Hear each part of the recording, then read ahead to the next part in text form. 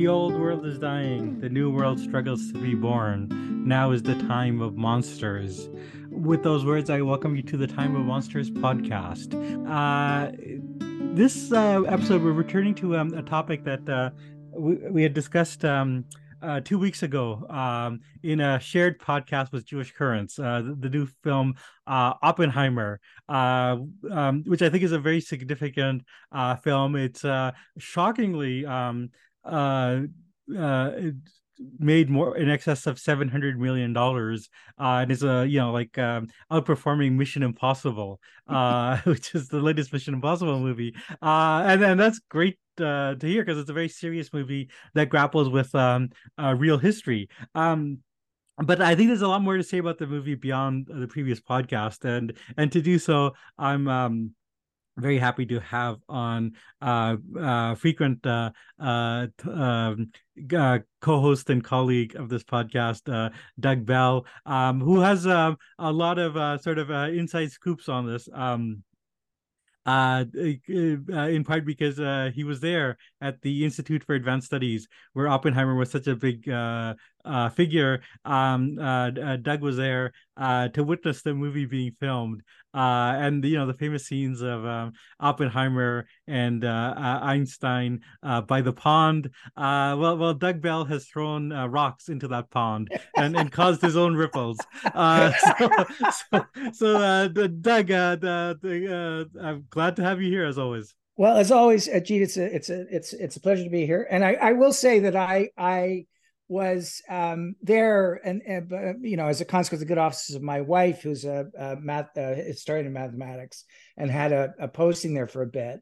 And and I played obviously no role in the movie other than to just sort of skulk around on the edges of it and watch it being filmed. Now, that went on for it affected the life of the Institute for a couple of weeks, and it was an extraordinary thing to witness. I mean, the level of detail in terms of turning the Institute for Advanced Study in Princeton, at Princeton, whatever the terminology is, the metaphysical relationship between Princeton University and the Institute for Advanced Study. That they turned it into an entire set that passed for 1947, which included the cars, the clothes. They actually changed the office plates. They put the original names on: Herman Weyl, Einstein, all the rest of it. And it was quite something to watch. And I mean, just to the side, I mean, you could see, even looking at it from a distance, the extent to which Nolan makes himself absolutely central to everything that goes on. So, I mean, to the point that he would, in the evenings, take the same walk up towards the director's office completely alone. And I just happened to see this spy it from a window. And he sort of processed up, turned and looked back at the building with this kind of drama and flair. And then, of course, all his crew and so forth rushed to him as he indicated that things could move forward from that. So that there was a sense of drama, even in watching it being made. Okay, very no, that's good to hear. I mean, certainly the movie that one sees on the screen, clearly a lot of care for at least visual historical accuracy is there. But I mean, Oppenheimer lived a very big and sort of complicated life, and by necessity, the movie has to be selective and compressed, and perhaps make editorial decisions that one could contest. But before we get into that, I mean, like, what's your overall impression of the movie? Well, look, it's a great movie. I mean, let's state it absolutely plainly. I've seen it twice. I saw it on Saturday again, and was struck the second time even more so by the dramaturgy, the quality of the dialogue, and then, I mean, the technical aspects of it, right? I mean, the cinematography, the use of sound. I mean, it's absolutely incredible how he creates tension in a story where we all know what the result is, more or less, right? We know what's going to happen, and yet, much as he did with Dunkirk, he also a similarly tense movie where we sort of already know what the story is. He creates through this tapestry of sound and cinematography kind of an amazing cinematic experience. Now, I do have quibbles. I Well, do have there's no quibbles. podcasting without quibbles. So There's so no so without let's hear them. quibbles. Well, if I may, I'm just gonna tell you a joke to give you a sense of what of the extent of the cavil, the quibble.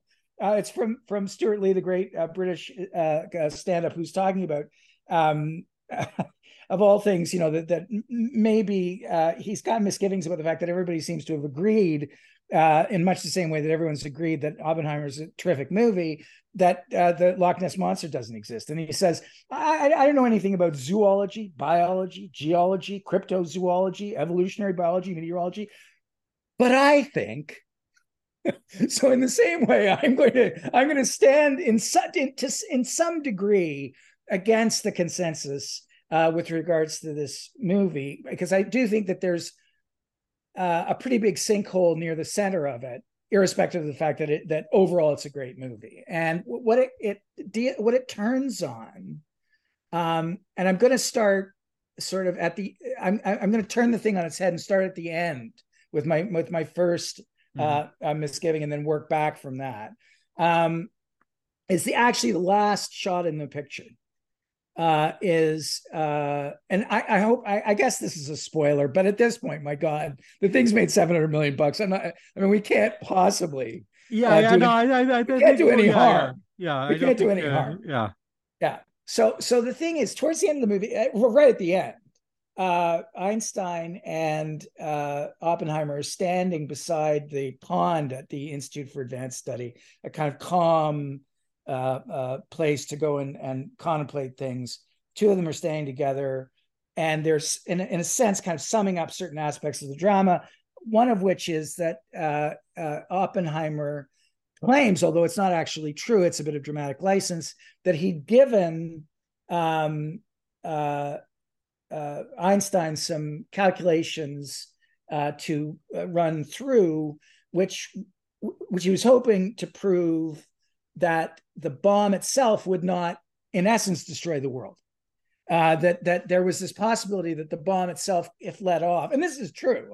There was some concern that if they let it off, that it would ignite the atmosphere and It had created a chain reaction that could not be controlled. Right, which was actually near zero, like 0.001, and there's a joke in the movie about it. It'd be better if it was actually zero. Of course, yeah. If that's Groves makes that joke in the movie, but he reminds Einstein of this in the last shot, and Einstein kind of in a distracted way says, "Well, what of it? What of it being destroying the world?" And there's then an immediate close up on Cillian Murphy, Oppenheimer, where, and the immediate close up is then sort of punctuated with various shots of kind of nightmarish scenes that are really a product of Oppenheimer's imagination, of how horrifying and horrible the possibility of the world is now that the nuclear genie's been let out of the bottle. And he says, last line of the movie, what of it? Quote, "I believe we did," unquote, which is to say, I believe we destroyed the world. Yeah, no, I'll just say that those metaphorically, as an yeah. analogy. No, there's a couple. I'll say those visions that Oppenheimer has. They're one of several points in the movie where there's a kind of visual allusion to Stanley Kubrick's great satire of nuclear war, Doctor Strangelove. Those are kind of like Doctor Strangelove scenes of the missiles going up and exploding in the atmosphere, and the kind of doomsday device being unleashed. So I do think that, like, yeah, there is this sense that the movie ends on the, same note as Doctor Strangelove, that, it's been nice knowing ya. you Yeah, know yeah. We'll meet again. Don't know where, don't know when. yeah. Um, So but the yeah, no, no, so so so no, what's your doubt about that? so That's a very my powerful ending. that's a very powerful ending, and who am I to gainsay, as I suggested? But it does look. The shot itself is clearly mindful. The close up of Oppenheimer is clearly mindful of a kind of the iconography of medieval martyr, right? A Mhm. very, the kind of thing of Christ on the cross, looking completely dejected and sad and mortified at the uh, you know the chaos of man. I mean, there's probably a better way of putting it, that's led to his demise. Mhm. And so, of which he is part, right? And so he's looking like a martyr. And then, of course, the absolute last shot is back after all the allusions to Kubrick, a good deal less comic, I might add. Um, uh, uh, he closes his eyes, Mhm. and that's then we go to black, right? Now, the the impression that one is left with, and I'm sure that there are critics that will suggest otherwise, and that this will be a matter of controversy. But my view of it is that leaves us with the general impression that Robert Oppenheimer is a martyr to non-proliferation, that he's a martyr for rational science, and that he's been martyred by the uh, you know Military industrial complex and the exactly, American political state. and all the rest of it, Yeah, well, I and mean, that is one interpretation of the movie, that the movie is about how this very smart guy kind of made a deal with the devil. He wanted to defeat the Nazis. He allied himself with, a government that he really had no reason to trust, but he thought, he could, because they needed his expertise, he'd be in a position to use his intelligence the way he wanted to, and that he was ultimately undone by a kind of hubris, or that the once the military industrial complex had the bomb, they didn't need Robert Oppenheimer anymore, right? They had no, plenty of other no, guys who could make other bombs, and so they went out, they systematically destroyed this guy because he was no longer necessary.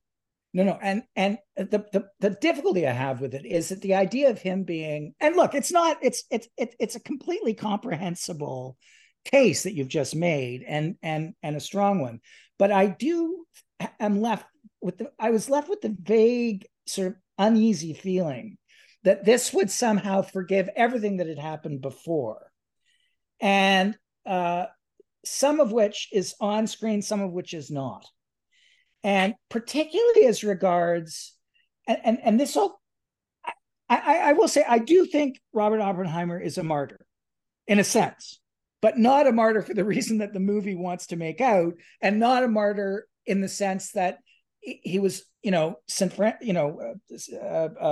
Thomas More, right? I mean, he's a martyr in the sense that anti-communism is the great self-inflicted wound, the own goal of all time, right? In the American experience, and he's done low by it because Strauss, his this guy on the Atomic Energy Commission, chairman of the Atomic Energy Commission, goes after him because of his quote unquote communist leanings prior to prior to Los Alamos, and from the crazy kind of McCarthy view right through Los Alamos, right up until the day he loses his security clearance. But the thing is, Oppenheimer himself traded in that stuff, and this is not made clear. In my view, it's not made clear enough in the movie the degree to which he does trade in precisely that thing which brought him low, which is to say anti-communism. And the first example of it I'm going to raise is a guy called, I want to get the name right because I always get all these names wrong, Rossi Lomanitz. Mm-hmm. And Rossi Lomanitz is in the movie, and he was uh, he's one of the graduate students aligned with with Oppenheimer. He's subsequently hired onto the Manhattan Project. Now, what then happens to him, which is sort of alluded to in the movie, at one stage, what happens to him is that he is subpoenaed by HUAC, House Un-American Activities Committee, as is Oppenheimer. But Oppenheimer, in his testimony before HUAC in 49, Mm-hmm. basically throws Rossi Luminance under the bus and says, yeah, he was a communist, and I had grave misgivings about this right at the time. Mm-hmm. Now, he volunteered that information to the House Un-American Activities Committee in front of Richard Nixon. Right? Nixon was sitting there on the committee at the time. So that makes it a pretty conclusively important historical event. Right? Now, again, you can sort of say, well, was Oppenheimer completely conscious of the ramifications, the implications of what he was to do, of volunteering Luminance's name and his affiliations? And you could argue that maybe he didn't have as complete an understanding of it as he might have. I find that hard to believe. I just do. I mean, I think that the general tenor of what had been going on at that point was pretty clear. Sure. So now the movie does have him volunteering certain information in a very qualified way, and doing so in a way to maybe defend his friends. Like he does kind of volunteer the name of his friend Chevalier, Hakoun, the wonderfully named Norwegian Frenchman, Hakoun Chevalier, who's also a distinguished literary critic. Now, but he's shown as like, the wolves are at the door. They want to sacrifice. Oppenheimer is trying to shield certain people, and he kind of throws some information out that maybe he shouldn't have, and it's a kind of like shown as a strategic miscalculation. But I think what you want to argue is that there's a much more complicity with McCarthyism. No, absolutely, and it's more invidious. I mean, the thing is that Hakoun Chevalier was a tenured prof, right? He suffered a little bit as a consequence but he was well established in his career. Plus, everybody knew that he was Oppenheimer's best friend. I mean, they were very close. And now again, whether it gets dicey. I mean, the complication here, one of the complications is, and it's shocking when you read the book, the book by Bird and Sherwin, yeah, the degree to which Oppenheimer was under surveillance. I mean, the guy didn't. Excuse, it's a rude thing to say. He didn't take a dump or a pee without the FBI having J. Edgar Hoover, J. Edgar Hoover, holding the toilet paper, holding the toilet paper, exactly. And it's a crude way of putting it, but it's the truth. Yeah. And the thing is, what's intriguing to me is the ambiguity there is that at one level, and to a degree, the way the movie tells it, it's like, oh my God, the FBI was all over him. What a shocking thing, which it is. But I think the difficulty is that Oppenheimer, when you read the book, he had a pretty good sense of that. I mean, he knew, particularly once he'd gotten onto the Manhattan Project, that the national security state was being sort of geared up to deal with the security issues around not just Robert Oppenheimer, but anybody who worked on the project, right? That they were going to be subject to surveillance and all the rest of it. And the thing, sorry, I'm just going to go back to Rossi Luminance, and not just him. There were several others, Peters, David Bohm. There's a bunch of them. And the thing is, these were guys who, first of all, there wouldn't have been, certainly prior to the war, prior to their being hired on to the Manhattan Project, there wouldn't have been anything like the degree of surveillance that existed because look, I mean, sorry, I know I'm jumping around here a bit, but the thing is, for God's sakes, uh, Oppenheimer was subject to Hoover's interests even prior to the war. Of course, yeah. You No, I know, mean the American anti-communism goes back, at least to the first Red Scare of the First World War, if not earlier, and definitely in the 1920s and 30s. You already have a security apparatus of red hunters that are monitoring, anyone who signs a petition or is in the, anywhere near the orbit of the Communist Party, even if they're Pluto to the son of the Communist Party. They might be that distant, but if they're in that orbit, they're under surveillance. they're subject to at least the possibility of surveillance. The Yeah. point is, sorry, just to get back to the real point. The point is that Oppenheimer went in front of a HUAC committee in '49 and then announces that these guys were all communists, essentially, and creates real problems for these people. I mean, Lominitz couldn't get a job. I mean, could not get a job. He was a first class, world class. I mean, I know that's cliche, physicist who, after having been identified as communist, primarily on the basis of, or to a degree on the basis of to a considerable degree on the basis of Oppenheimer's say so, he gets fired from his job at Fisk. He can't get work anywhere. He's so completely at sixes and sevens that the only work he can end up getting is working for $1.35 an hour repairing railroad tracks somewhere in the United States. This is after he'd been outed as a communist. That's the effect. Now, personally, I worked on a railway gang, and it's funny. I read that section and I immediately thought, I'm not a world-class physicist. I probably deserve to work on a railway gang.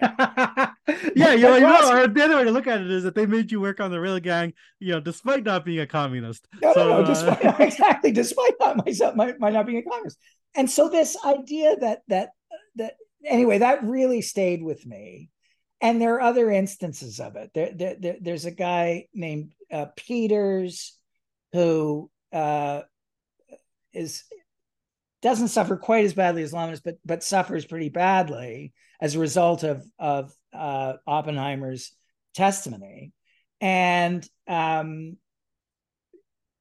this was a guy who was at Dachau, right? And as a consequences of him having been a German communist, right?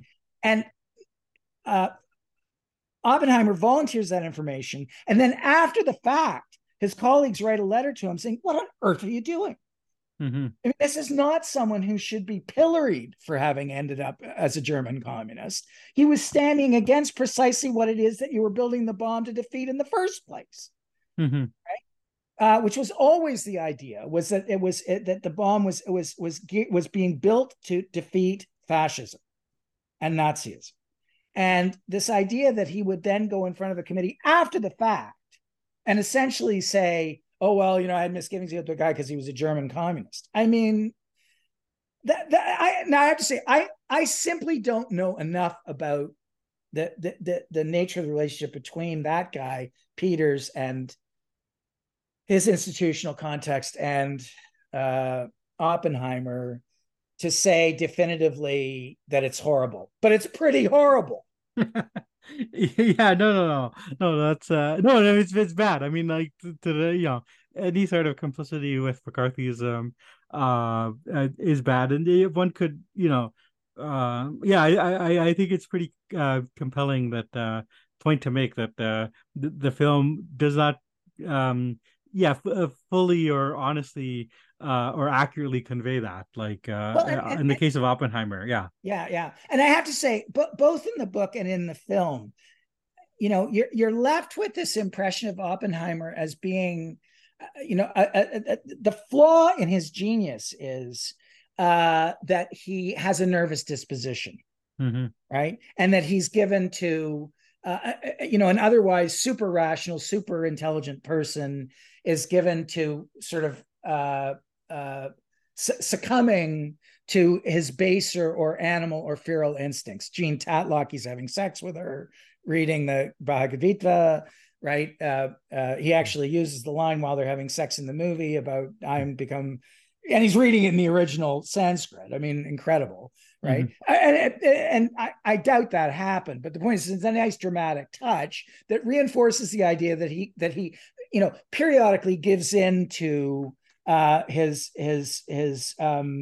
venal to his venal flaws, right? Well, Mhm. honestly, I gotta say, I mean, particularly when I looked at into the issue of Laminate, so as I say, is actually portrayed in the movie, and there is actually a shot of him working on the rail gang, but the implication that the film gives you is that he suffers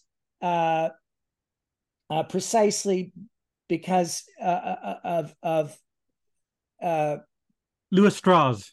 Lewis Strauss, Or yeah, exactly. yeah, yeah. Suffering He's a as a victim of consequence of Strauss. the same system that goes after Oppenheimer. Exactly, Yeah, yeah, no, exactly. no. In the scene where he's shown working on the railgun, it is Strauss who's narrating, and he's saying like, we got rid of Oppenheimer's brother. He wasn't able to work again, Frank. and Lumitz is made to work on the railgun, and like Oppenheimer is part of this. So it is kind of shown that the system that victimized Oppenheimer is also victimizing Lumitz. And then I think what you're suggesting is that Oppenheimer himself is like Well, guilty of this. And in yeah, I think that's and not just that, there's also port of convenience. I mean, the thing is that it's convenient at that moment in 49 for him to look like he understands what the concerns are of a committee like HUAC, the executive committee at HUAC, right? Mhm. But he's doing that for reasons that really have to do with J. Robert Oppenheimer, Okay. right? With Well, his I mean, maybe with another way his with to reformulate this though is, I mean, your critique of the movie is that it's sort of showing him to be this idealist who was brought down by like a corrupt system, and or or his like own if venal you sins. yeah, yeah, or venal sins that let him become complicit in a terrible military industrial complex. But then you would insist that Oppenheimer himself was an operator, he was a player, he was like knowingly, willingly going into doing this, and that he himself was engaged in the task of sort of self-promotion. He wanted to be the father of the A-bomb. He wanted to be this world historical figure, and that there's no loss of innocence here. Well, no, and this is part of it. It's more in the book than in the movie, but there's always this sort of sense that when he falls to ratting out his friends or acting irrationally, there's always a sense that, well, he's kind of a naive, right? That he's a genius naive. And that, again, this idea that he was at all naive Mm-hmm. really strikes me as being completely the record gainsays it. And earlier in the book, and he's not portrayed in the movie, is the experience of a guy called Robert Wilson. And this really stayed with me, that Wilson was a guy who's a Quaker, and he was a central figure as much as Ernest Lawrence or any of the bigger names that are portrayed in the movie, Mm-hmm. as a both a kind of engineer. He was a top ranked theoretical physicist, but also had abilities as a on the engineering side. Mm-hmm. And he had misgiving. Now, listen, the other thing about all this is that they all adore him, right? Laminitz adored him. And even at the end of his life, Laminitz could not bring himself to say Oppenheimer was the son of a bitch. I mean, Mm-hmm. he basically said, "Oh, I was saddened by the manner in which he conducted himself with regards to my set of circumstances." Wilson similarly never really loses his temper about what happens, and what happens is this: here's a guy, he's a Quaker, absolutely adores Oppenheimer. After the Nazis are out of the war, Wilson strikes a series of kind of ad hoc committees at Los Alamos, where he's a central player, Mm-hmm. which are struck essentially among the various minds and brains and physicists and engineering people and so forth. And there are voluntary meetings where lots of people come to discuss what effect this change in the mandate has because the Germans are out of the war. Right? I Mm-hmm. mean, how are we going to deal with this thing now that the what was ostensibly the purpose of building this thing doesn't exist anymore, right? Germany's Mm-hmm. out of the war. but they're still in it against Japan. Mm-hmm. What's intriguing is that at the end of that cycle, and listen, Oppenheimer is smart. He goes to a couple of the meetings. He doesn't say much. Again, none of this is portrayed in the movie. Or yeah, no, actually, the No, meetings. No, no, there's that's one right. scene Yeah, no, you're right. You're right. You're yeah, right. there's one scene where he is shown to go to such a meeting, and he basically gives a justification for using the bomb against Japan, which is that we've created this terrible weapon. Humanity will never understand it unless it's used, and Right, if it right. is You're absolutely used right. like once, then people will realize how horrible it is, and then we have a chance that it'll never be used again. Right. Accept that, which works in the movie. Make no Yeah, mistake, and you're yeah. absolutely right. And the record as described in the book, which again is not definitive. I know somebody in part one of this thing was saying there's too much reliance on transcripts and all the rest of it to even Mm, get to even give the book total credibility. mm, But this particular section, I've seen it reinforced both in a documentary called "The Day After Trinity," which I commend, done in 1980, um, uh, where Wilson does play a central role. Wilson basically says that he had been in contact during and after those meetings to discuss the ambivalence or ambiguity or misgivings that these physicists had about the use of the bomb against Japan. Oppenheimer left him with the very, very strong impression that there was going to be a demonstration explosion for the mm, Japanese, that they were going to be brought to somewhere, see the bomb go off, and be given the opportunity to realize the hopelessness of their position without dropping it on her, which, had they realized it, no need to drop it on Hiroshima and Nagasaki, right? And then, as we know, and to a degree, what's portrayed in the film is that precisely for the reasons that you suggest, which is this might be the thing that ends all war, right? Oppenheimer is intimately involved in the planning and selection of the cities and the engineering of how the thing was going to drop and where it was to be dropped, how it was to be dropped, so it would eviscerate Hiroshima. After it was dropped, Wilson is mortified. He knows nothing of it. He then says directly, again, not portrayed in the film, that he felt betrayed, and he uses those exact words. He felt betrayed by Oppenheimer. Now the thing is, that's not it. Look, people can feel betrayed on the margins of an enormous engineering program for a variety of reasons. Robert Wilson was at the dead center of this thing. And Oppenheimer knew perfectly well that he needed to sideline this guy because he was organizing people around an alternate view of the use of the bomb. Had Oppenheimer been, and I'm just going to say it, true to his word, in other words, the impression he'd left with Wilson, he would have taken himself out of this out of the central position as a player in the prosecution of the war against Japan, and subsequently, right? The military would have said, "Oh, he's a flake. We can't deal with him," right? But the simple fact remains that a guy like Wilson, who's a serious character, it seems to me, with a strong moral sense, is left to feel utterly betrayed by Oppenheimer. And why? Because Oppenheimer knows, as you suggested earlier, what side his bread is buttered on. He knows that what's best for J. Robert Oppenheimer. All of which is fine. It's a grown-up world, I understand. But boy, oh boy, when you see that in the context of that last shot in the movie, where the world is left with the impression that this poor guy, was utterly was himself betrayed by the military industrial complex. I find that a little hard to take. I mean, not, it does, as I say, not to gainsay the excellence of the movie. It's a great movie, but as I say, there's a sinkhole somewhere near the middle of it.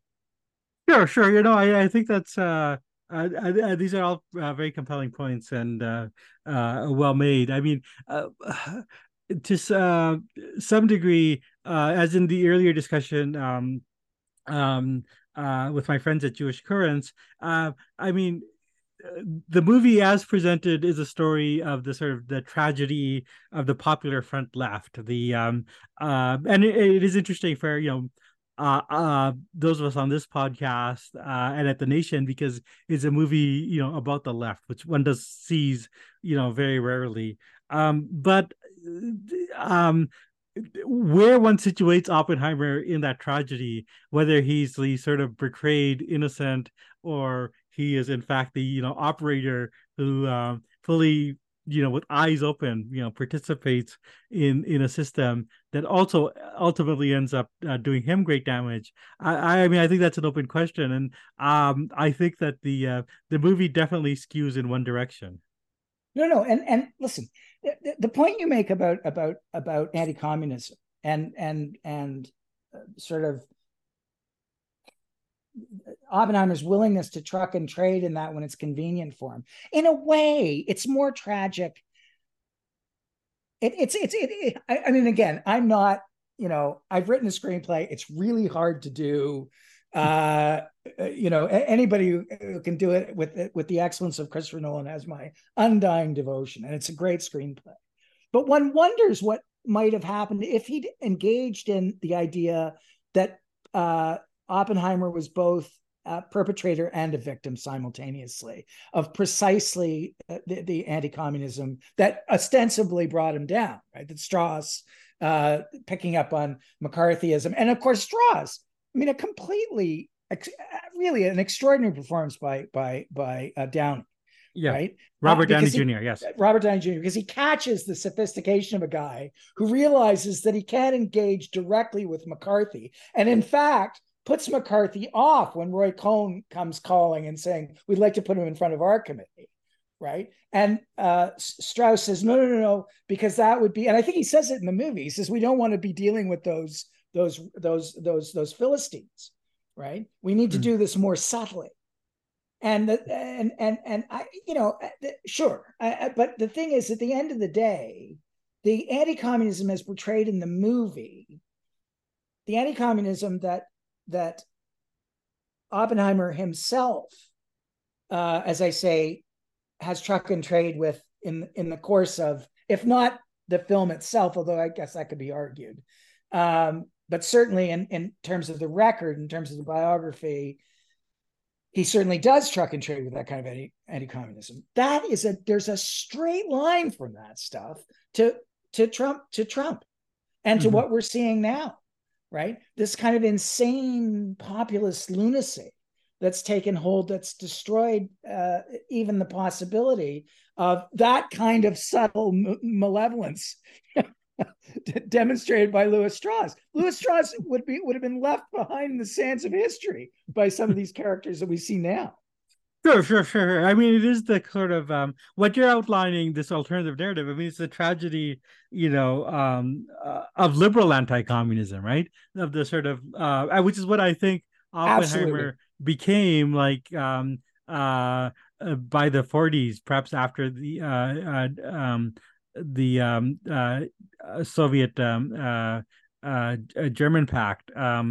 The but I mean, the problem with liberal anti-communism is that it ultimately ends up empowering the forces that destroyed liberalism itself. And that's something I don't think that's as widely understood, except among historians. There's excellent historians who've written about this. But if one sees that Oppenheimer's story as liberal anti-communism giving a sword to its own enemies, to be disemboweled, by the people that it empowers. That's a pretty compelling story. And as I mentioned in the previous podcast, that there's also ways in which this complicates the figure of Louis Strauss himself, who's coming out of a sort of conservative Jewish community that wants, like after the anti-Semitism of the 20th century, wants to be reconciled to the American elite, and uses the scapegoating of Oppenheimer as an instrument in that way. So what we're seeing is anti-communism allows for multiple betrayals. The betrayal of Strauss, of Oppenheimer, Oppenheimer's betrayal of Lumet. I think there's definitely an argument that that narrative does not come through in the film.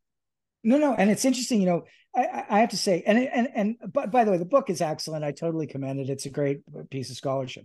And I should add, just so we're all upfront here, Kai Bird is very much a friend of the Nation magazine and has a position, I believe, either on the board or as an advisor to the magazine. So we're all very happy that the book is doing well and he's collecting royalties from the all the sales of the book, and it is, and he's also, and I say this like with less irony, is a genuinely important American historian.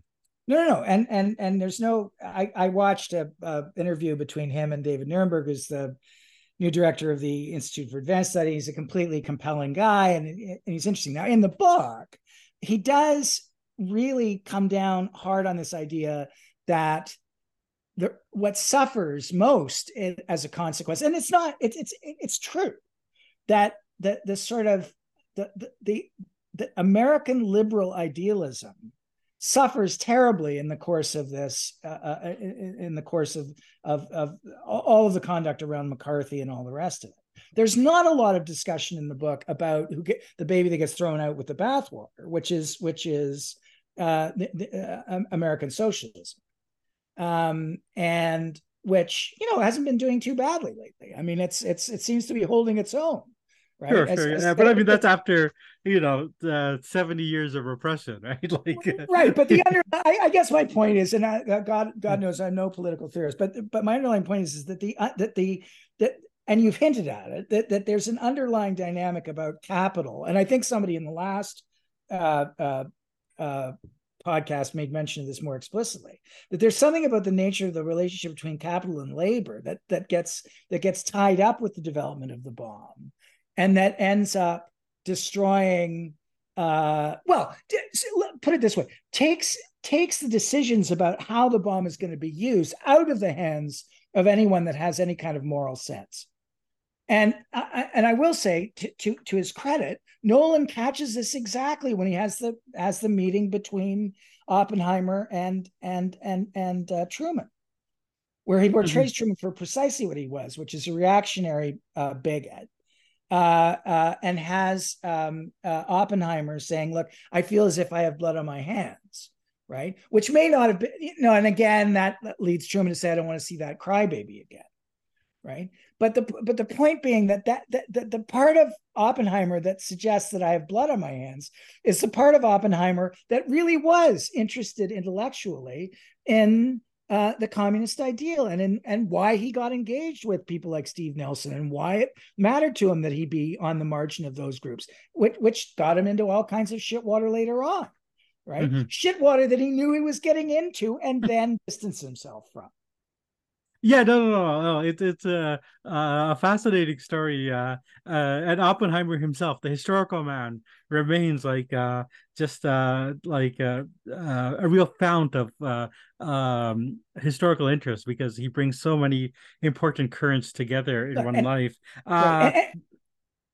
Sorry, just one last thing. Just to say that everything in a way, what I'm saying is an appendix to what David Cleon was saying last week about what's great about the movie, which is that we're even having a conversation like this, right? That all kinds of people are going and seeing the movie and suddenly thinking about what is the place of the left in American life in a way that they haven't thought about. And again, this is all an appendix to Cleon.